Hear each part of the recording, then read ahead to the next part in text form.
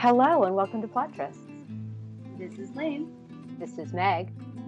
And today we're reviewing Tall, Duke, and Dangerous by Megan Frampton. This is the second book in the Hazards of Duke series. And we did review the first one back in August, I think. And this was published in 2020, so about a year ago. Yeah, this was in 2020. And we will be reviewing the third in the series soon, and actually the fourth in the series as well. So she's very too exciting. prolific. 3 books in 14 months. No, thank you. I know. I don't know how people. I do not know how romance authors do it, but I don't understand how they have books out every 6 to 8 months. I don't get it. So to get us back on track, let's start with the book jacket. He needs a bride. Nash, the dangerous Duke of Malvern, has always bristled against the rules of English society.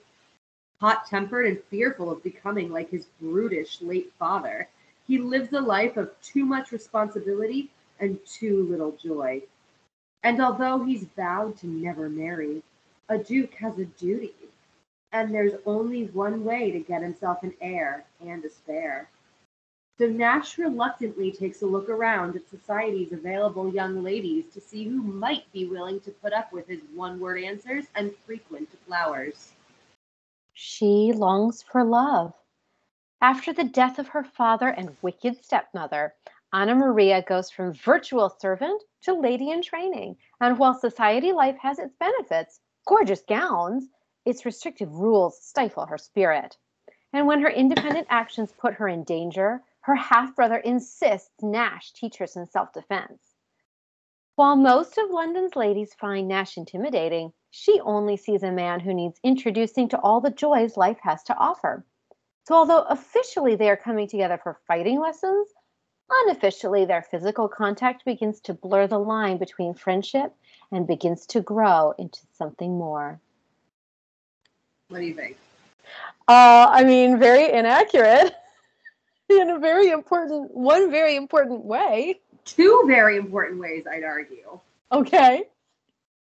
So I just want to put, one, it's very important to the plot that Nash is not being put up to any of this by her brother or cousin. This is entirely about what's between them.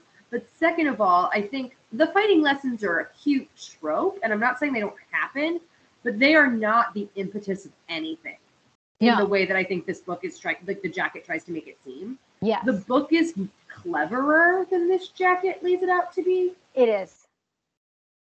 So it's spiritually wrong, it's factually wrong, and I don't think this jacket does the book's concept justice. I don't think so either, because I really liked the book a lot, and I don't think the jacket gets it across. I think this book had a lot going for it, and I agree the things I like are not well represented here. Yeah. But luckily for you listeners, we do have a Gentleman Jackson's Get Fit workout. This one is for the reluctant Duke. Yeah, so I guess he boxes, but not at Gentleman Jackson's. Very clear. No. Let's be very clear about this. He boxes at home with his valet. And then he also, meets out a little bit of vigilante justice now and then. Yeah, so basically, his family is known for their violent temper. Mm-hmm. And he wasn't spared that gene. He likes boxing, he likes using his fists, he likes breaking stuff. Mm-hmm. But he makes a point on the nights he's spoiling for a fight to find some guy misbehaving and teach him a lesson. Right. He's like, I want to hit someone, but I want to hit someone who deserves to be hit. Right? It's fine. It's fine. I mean, it's a little simplistic, but I like it though. Me too. I thought it was really adorable, and I think this temper trope is something we've seen a lot. Yeah. I don't know how viable it is, but I don't think that matters here. No. So before we discuss further, we do have a special feature for you. You do? Well, it's just our normal special feature.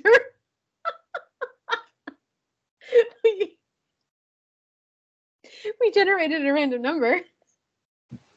And then we wrote summaries based on that number. And for this episode, the number was 10. I'll go first. BFF's sister is all grown up and knows what she wants. I like it. Slow clap for you. That was Thank you. Very good. I wrote one without reading your summary and then wrote something so disturbingly similar I started over. So Meg, what's your 10-word summary? So my summary is Nash needs to marry, but not the woman he loves. So my original 10-word summary, I obviously love yours because I initially wrote the same thing, was that Anna Maria was at the top of everyone's list for Nash's bride except Nash's. Of course. I don't remember the exact way I got it to 10 words, but that was my original sentiment. Yeah. So, I mean, that's one of the tropes. It's a pretty big trope in historical romance, which is that for some reason this guy's got to marry, but he doesn't want to marry someone that he loves. Now, the reason why he doesn't want to marry someone that he loves could vary. Anthony Bridgerton. Love Ruined Lives. All of the sisters. Yeah. You know, it's huge. It's huge.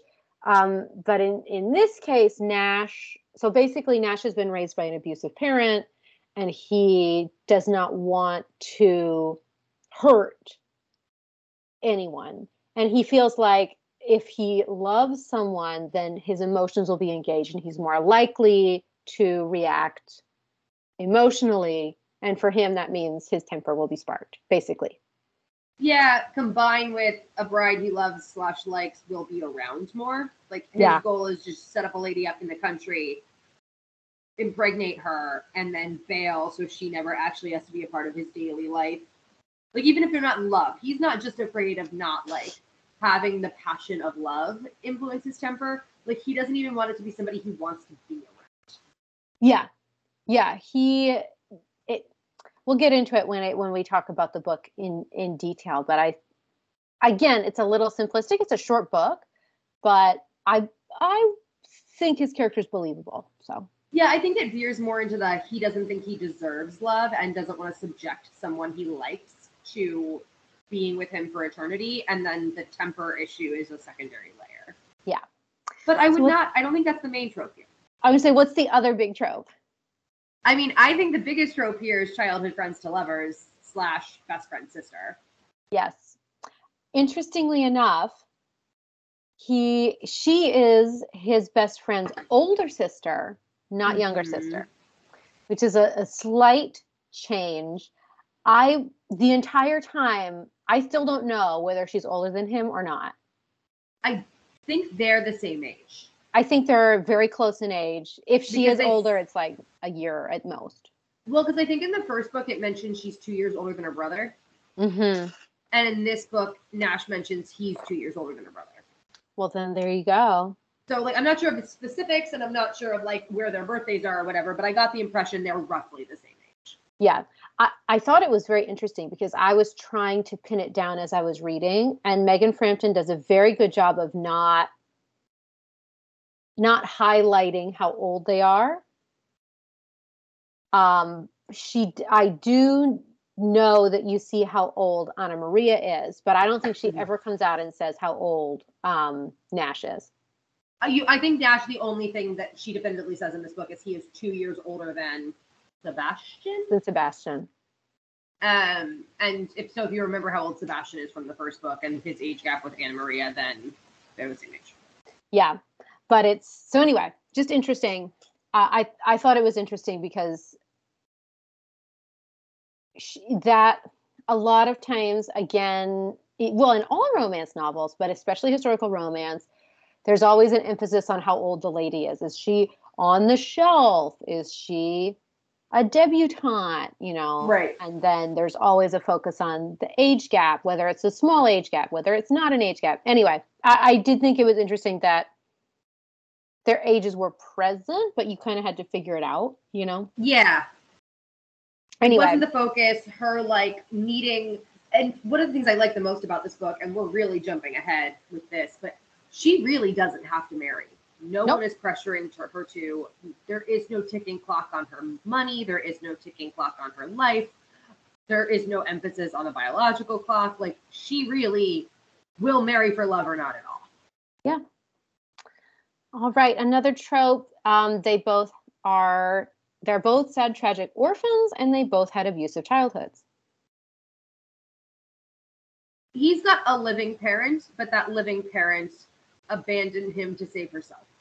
Correct. And then everyone else is super dead.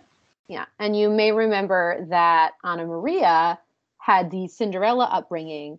Her stepmother, who was also her aunt, basically banished her to the attic, and she worked with the servants. The only difference with Cinderella is that her dad was alive for most of her stepmother abusing the hell out of her. Yeah. Yep. Which I had a problem with. Oh, absolutely. They both had shitty ass fathers. For sure. His might have been the actively abusive parent, whereas her stepmother was her actively abusive parent, but like no one was good to them. No. So. He has an unacceptable heir. So the big push to get him to marry comes on behalf of his marriage-minded grandmother, who is determined to push him into heir production because the cousin who stands to inherit is just like his father. Yes. Yeah. So he's got the evil cousin who will inherit unless he manages to produce an heir. I thought it was an interesting choice to never have that cousin appear on the page. Yeah. He's a specter, but not an actual character. Mm-hmm. Yeah. I mean, I guess it cuts down on the page per day you have to write. Okay. One of my favorite parts in this book is that Nash refers to what Lane lovingly calls a waltz and a garden fondle. He calls them terrace shenanigans. And I was obsessed. I loved it.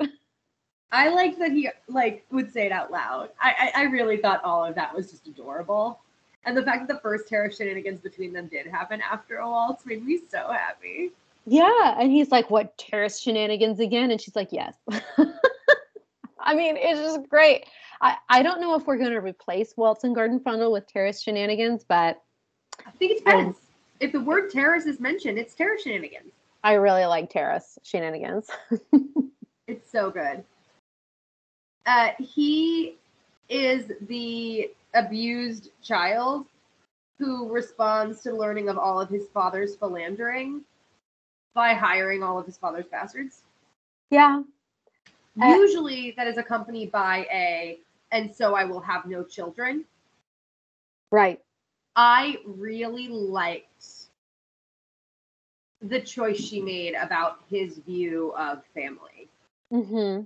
I think it was not the stereotypical choice, and I really enjoyed it. I also thought it was interesting that basically his only employee who's not related to him is his valet, and that is the only person that he will spar with.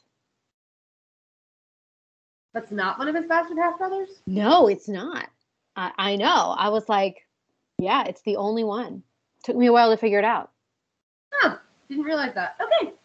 Yeah. But anyway, I thought that was interesting too, because I was like, maybe he would be uncomfortable,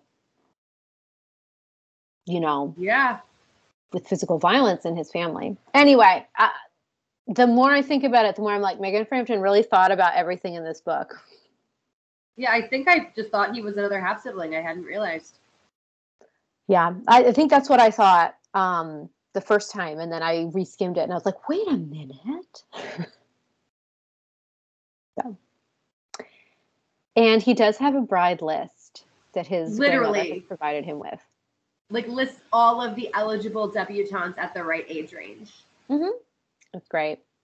And she, as a character, is very caught between two worlds. Yeah. So as Meg said, Cinderella complex. She's raised in the attic as a servant, and now she's expected to make a delayed debut as a duke's daughter and beloved cousin. And, you know, she says a lot in this book. I don't want to be with someone who views what I endured as a point of shame. Yeah. And then there are the tropey self-defense lessons that turn into something else. That said, she only goes over there twice, right? She only has 2 lessons, actually. And one of them is like literally he just wraps her hands and then they make out. Sorry if I spoiled it, guys. Yeah, there's a lot of making out, so whoops. Yeah, so that it worked for me. Yeah. Worked for me too. Yeah, I think overall, I thought this book was really fun. I agree. I think if I had to come up, something about it didn't like resonate with me. Mm-hmm. And I think it's just that it felt a little rushed and shallow. Like Meg said, these books are fast. Yeah. The plot moves. And I think there are times I'm really in the mood for that. But I do think it meant there wasn't a whole lot of depth of character beyond the biography. And wasn't a whole lot of time for like organic growth on the page because it was busy moving from one thing to another. Yeah. And then there's also a lot of, they already have an established relationship with each other. And so that since that's already there, there's not a lot of the getting to know you stuff. Like, this is actually a trope. He communicates in grunts, right? Yes. And Anna Maria is like one of the few people who can interpret his grunts, right? She's fluent in grunt.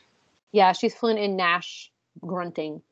Yeah. And it's not like she becomes fluent in it. She is fluent from the beginning of the book because they've been friends, you know? Right. There is the fun moment where he sees her like as an adult woman for the first time. Mm-hmm. Because every time he'd seen her previously, she'd been a servant. Right. And the friend sister, and he liked her. They hung out. It wasn't like he dismissed her, but seeing her decked out as a potential duchess for the first time was like very difficult for him in a way I enjoyed. And I mean, can we talk about clothes? Because yes, it's such a huge part of this book. And I really liked it. I think we've talked before about how, you know, with a good dress, you can accomplish anything. Yes. But I think that what doesn't come across is that a lot of times clothing and the clothes that we choose, especially as women, are a source of like self-expression in a world that doesn't let you really express yourself any other way. I also, as women who like clothes, we say this every time something like this comes up. I enjoyed the empowerment through aesthetics. Not that beauty is everything, but that dress for the occasion. Make the environment work for the occasion. Yes. Well, and for Anna Maria, for most of her life, she hasn't been able to choose the clothes that she wants to wear. Mm-hmm. I mean, a huge thread, a huge thread that runs through this book. Subtle. Good one, right? Anyway, thread that runs through this book is her servant. So her maidservant is like one of her closest friends because they used to work so closely together. And so her maidservant feels very free to make comments on her clothing choices. So Anna Maria will choose something to wear, and her maidservant will be like, "Are you sure you want to wear the orange dress?" And Anna Maria's like, "No, I'm sure I want to wear the peach dress, which is what I told you. So get it out of the closet. Come on." I really liked their interactions. It was very fun. Well, and I even liked that she kept a lot of her servant dresses and wore them when she was doing practical things. Mm-hmm. That, like, it wasn't some finery as a complete opposite of what she used to be forced to do as some sort of cleansing. It was the right clothes for the right moment. Well, and it plays into, so again, the book is not like super in depth, but what it does and what Frampton does is, in this book it has 18 chapters, so it's not super long. She gives each character sort of this defining characteristic, right? And Mhm. Anna Maria's is that she thinks that she herself is oxymoronic. Like she has these dueling feelings and these dueling motivations all the time. So on the one hand, she doesn't want to stand out.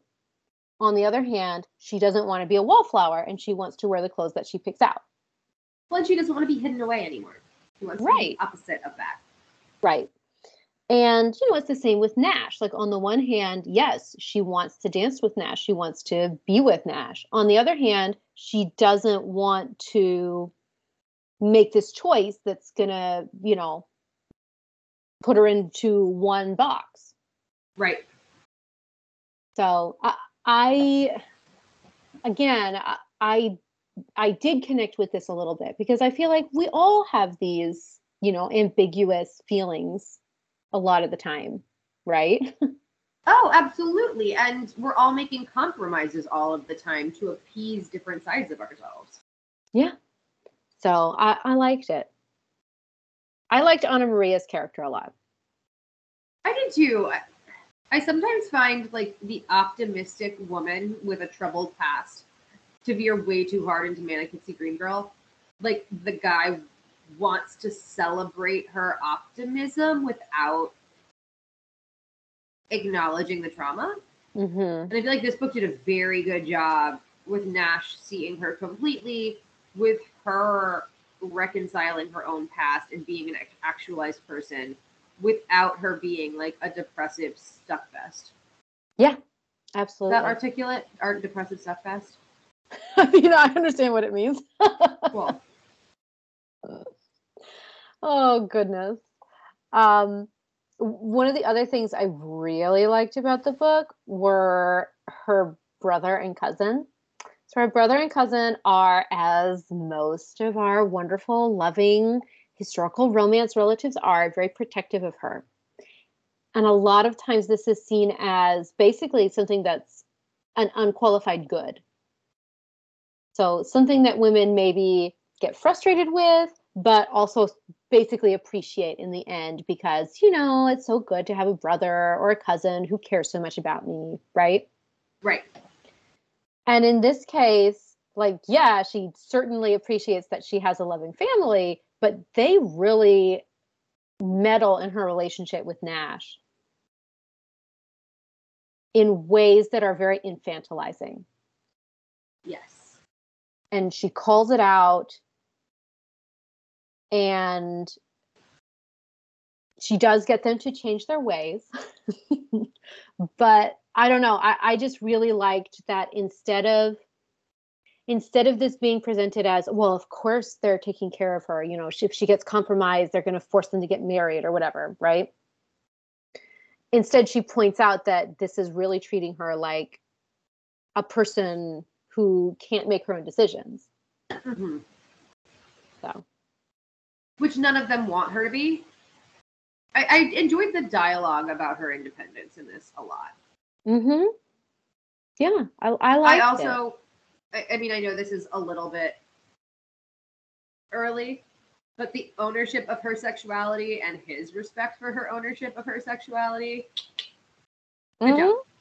Mm-hmm. Good job, Megan Frampton. Good job. And like Lane said, like Anna Maria really is independent. So she doesn't have to marry. She doesn't have to work. She could just sit at home and eat bonbons all day long. And she could run off to the country. She doesn't have to do London. Like, no one, it is so friggin' rare in romance novels that there's a woman who is both truly respected as an arbiter of her own fate and has the means to facilitate that and does not have guilt about what she'd be leaving behind if she took advantage of it. Yep. I feel like even the other truly independent characters we see are in charge of the family business or do anything for their little sister, or there's always some like obligation keeping them a part of London society. And she really has jack shit that she has to do with the rest of her life. Yeah. And this might be the first like historical romance heroine I've ever read who has not just no expectations, but no obligations, emotional or otherwise. Yeah. Yeah. And I mean, I don't know if I would want to read a book with this heroine for every character. No. But you're right. This is the only one. She's got no, I mean, other than like clearly being an abused child, in the present, she has no baggage. Yeah. Anyway, it's good. There's no secret baby. There's no like scandalous past. There's nothing she's hiding. Yeah. Yeah, she's not like, oh no, if my translation of these racy poems comes out. There's nothing. And even the fact that like she was abused by her stepmother and forced to be a servant. It's not common knowledge, but it's not a dirty secret either. Right. Like she wouldn't suddenly become ineligible for marriage if they found out her stepmother abused her. Yeah. Like she's a duchess's daughter. I mean, a duke's daughter and a duke's cousin. Like she's got an impeccable reputation, impeccable looks, impeccable manners, a fortune all her own, and nothing she has to do. Yeah, it's great. It was fun to read once in a while. Yeah, no, absolutely. This book, like you said, you started out with this. It is very fun. Very fun. So fun. And I also like talking about her sexuality and her ownership of it. He is not a rake. And a lot of times, guys who are sons of dick-ass dads are not rakes because they don't want to produce an army of bastards or because they don't want to use women the way their father did. Or, like, it's this whole rationalized thing. And it's not here. Nash just isn't a rake. He's just like, I just never, got good at it. And when she says, like, hey, he doesn't agonize over what if we make a bastard, or what if I'm just like my father for agreeing to have sex with you, or what if, like, all of that angst is not about her agency, and like, that's his. Yeah. All right, before we get into sexiness, because sexiness was a tip-top portion of this book. Yeah. We should probably talk about some content warnings. I mean, we've already basically been talking about them. Yeah. So, yes, they both had abusive childhoods. We talked about how I think the biggest one, the hardest one, is that as Lane mentioned earlier, his mother actually abandoned him when he was like, what, around 9 or 10? That's the impression I got. And she left because she was being abused by her husband. And she couldn't take her son with her because if she did, he would come after them both. And this was, for me, just really heartbreaking, not just as a mother, but, as a human being. Like, it's really hard to read. And sadly, I just found it all too realistic. Well, and not only did his mother abandon him, but his father's mother, the grandmother, who's now back to help him matchmate, helped his mom get out and then disappeared from his life too. And like everyone in his life sort of made the decision that he was the heir first rather than a person.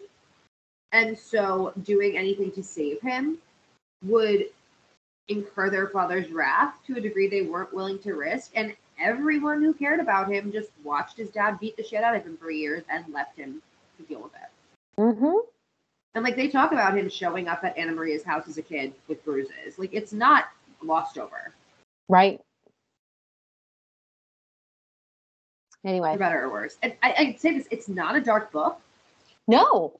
But I don't think there's any attempt to like make this more palatable either. No. And I think it's something that I appreciated about the book for all that we just said, it's super fun because it is. This book is super fun. Most of it is fun, but it's like, oh my God, it's all like Anna Maria says, like there is joy as well as tragedy in our lives, and we have to focus on the joy. She's a philosopher. She's a philosopher. She's a philosopher. She inspired Megan when she wrote this book. But yeah, I think that's kind of the big content warning, is just how abused the two of them were and the context surrounding that. Yeah. So there is, okay, we just said that she is sexually harassed by a suitor. Oh, right. I know, but it should tell you something that Lane didn't even identify this as much of a content warning. He traps her in a room and tries to kiss her, and she's like, nah. And she, like, yes, the discussion of power over women in the era is produced from that, but at no point are you, like, worried about her in that room. You're a little worried when it happens again on the street, but that nothing happens. Like, it's all verbal, and then it is over. Yep. So I think in terms of the sexual harassment content, at no point do I feel like there was a moral about like a woman's virtue in there. Yeah. And I don't think it was an easy plot point. I think it was actually important for them to have conversations about the way he intervened to protect her. Yeah, no, yes, it wasn't like gratuitous. That's the thing about this book too. It's so short that everything in it is there for a reason. Yeah. Like every criticism I possibly have is I wish I'd seen more here. Right. Not I wish this had been cut. Yeah. Okay. Sexiness. Yeah, please. This book is so fucking sexy. I didn't know what I was expecting, but it was good. And it's so, it's so consent driven, because this is the whole thing with Anna Maria. Like, she hasn't had choice her whole life, and now she has all the choices in the world. So what is she going to pick? Okay, we also are so remiss for mentioning this now. She's been in love with him forever. Yeah. I don't know how. So she was the best friend's sister that he didn't see that way, but she's seen him that way since like the dawn of time. Yeah. And she is not thinking, if I can't have Nash, I'm not going to have anyone.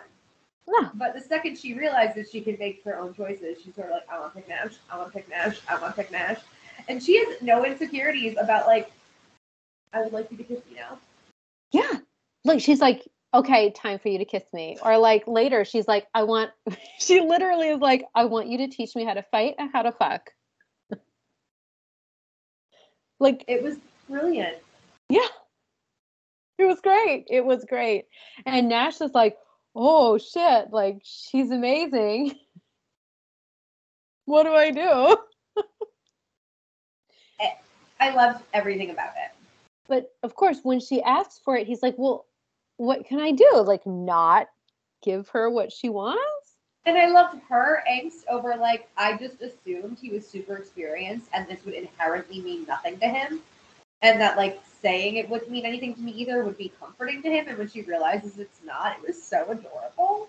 Oh my God, it was so good. He's not a virgin hero, but he is like, well, it meant something to me, you know? Right. It's not, he's not inexperienced. He's just not casual. Yes, that is the correct terminology. Well, and I think that's pretty rare. Like, I think there's either men, even if they're not a virgin, where they very deliberately abstain from sex unless it's with a widow, unless it's with, like, there are rules or whatever. It's not that he's created some arbitrary rules for himself with his sexuality. He just hasn't had a ton of opportunity where he was interested. Yeah. Yeah. And I really liked that. I think that's actually like very uncommon, especially in a male. Like, I think we've seen it with some heroines, but to see it with a hero was like very refreshing. Yes. Well, and I feel like maybe it's more true to life as well, you know? Yeah. Like, this is how people actually are. They're not just like either fuckboys or virgins, you know? There is a spectrum, and Right. a little bit more of the middle in a romance novel may be a good thing. I think that it is more like a bell curve, and we don't see that. It's definitely like a inverted bell curve for romance novels. It's either she asked what his number is and said, I don't like to think of women that way, but it doesn't matter because the only one I've ever loved is you. Or the number's 1. And she's like, oh, what? Yeah, Those are the only 2 fucking options. it's true. Oh man. They Someone do being engage. like, oh, it's 3. That doesn't Yeah. happen. No, it doesn't. He'd be like, well, there have been a few women that I love that broke up, didn't go too far. Oh, all right, terrace shenanigans. They have a lot of terrace shenanigans. Not all of them are sexy. There is a lot of like talk, but even the talking is like preludes to sexy terrace shenanigans. Their chemistry was sizzling all the time. All the time, all the time. And just the stage was always set so well without veering into being purple. Like, I love the description of her clothes, so you knew just what he was looking at. Like, it all just worked together so well. Yeah, it was great. I really liked it, and it's just a very sexy book. I like this a lot more than the first one in the series. And I think it's a sexy book. I think it's a quick read. I think, this is not going to be the most historical you ever read. This is not like an intensive character study.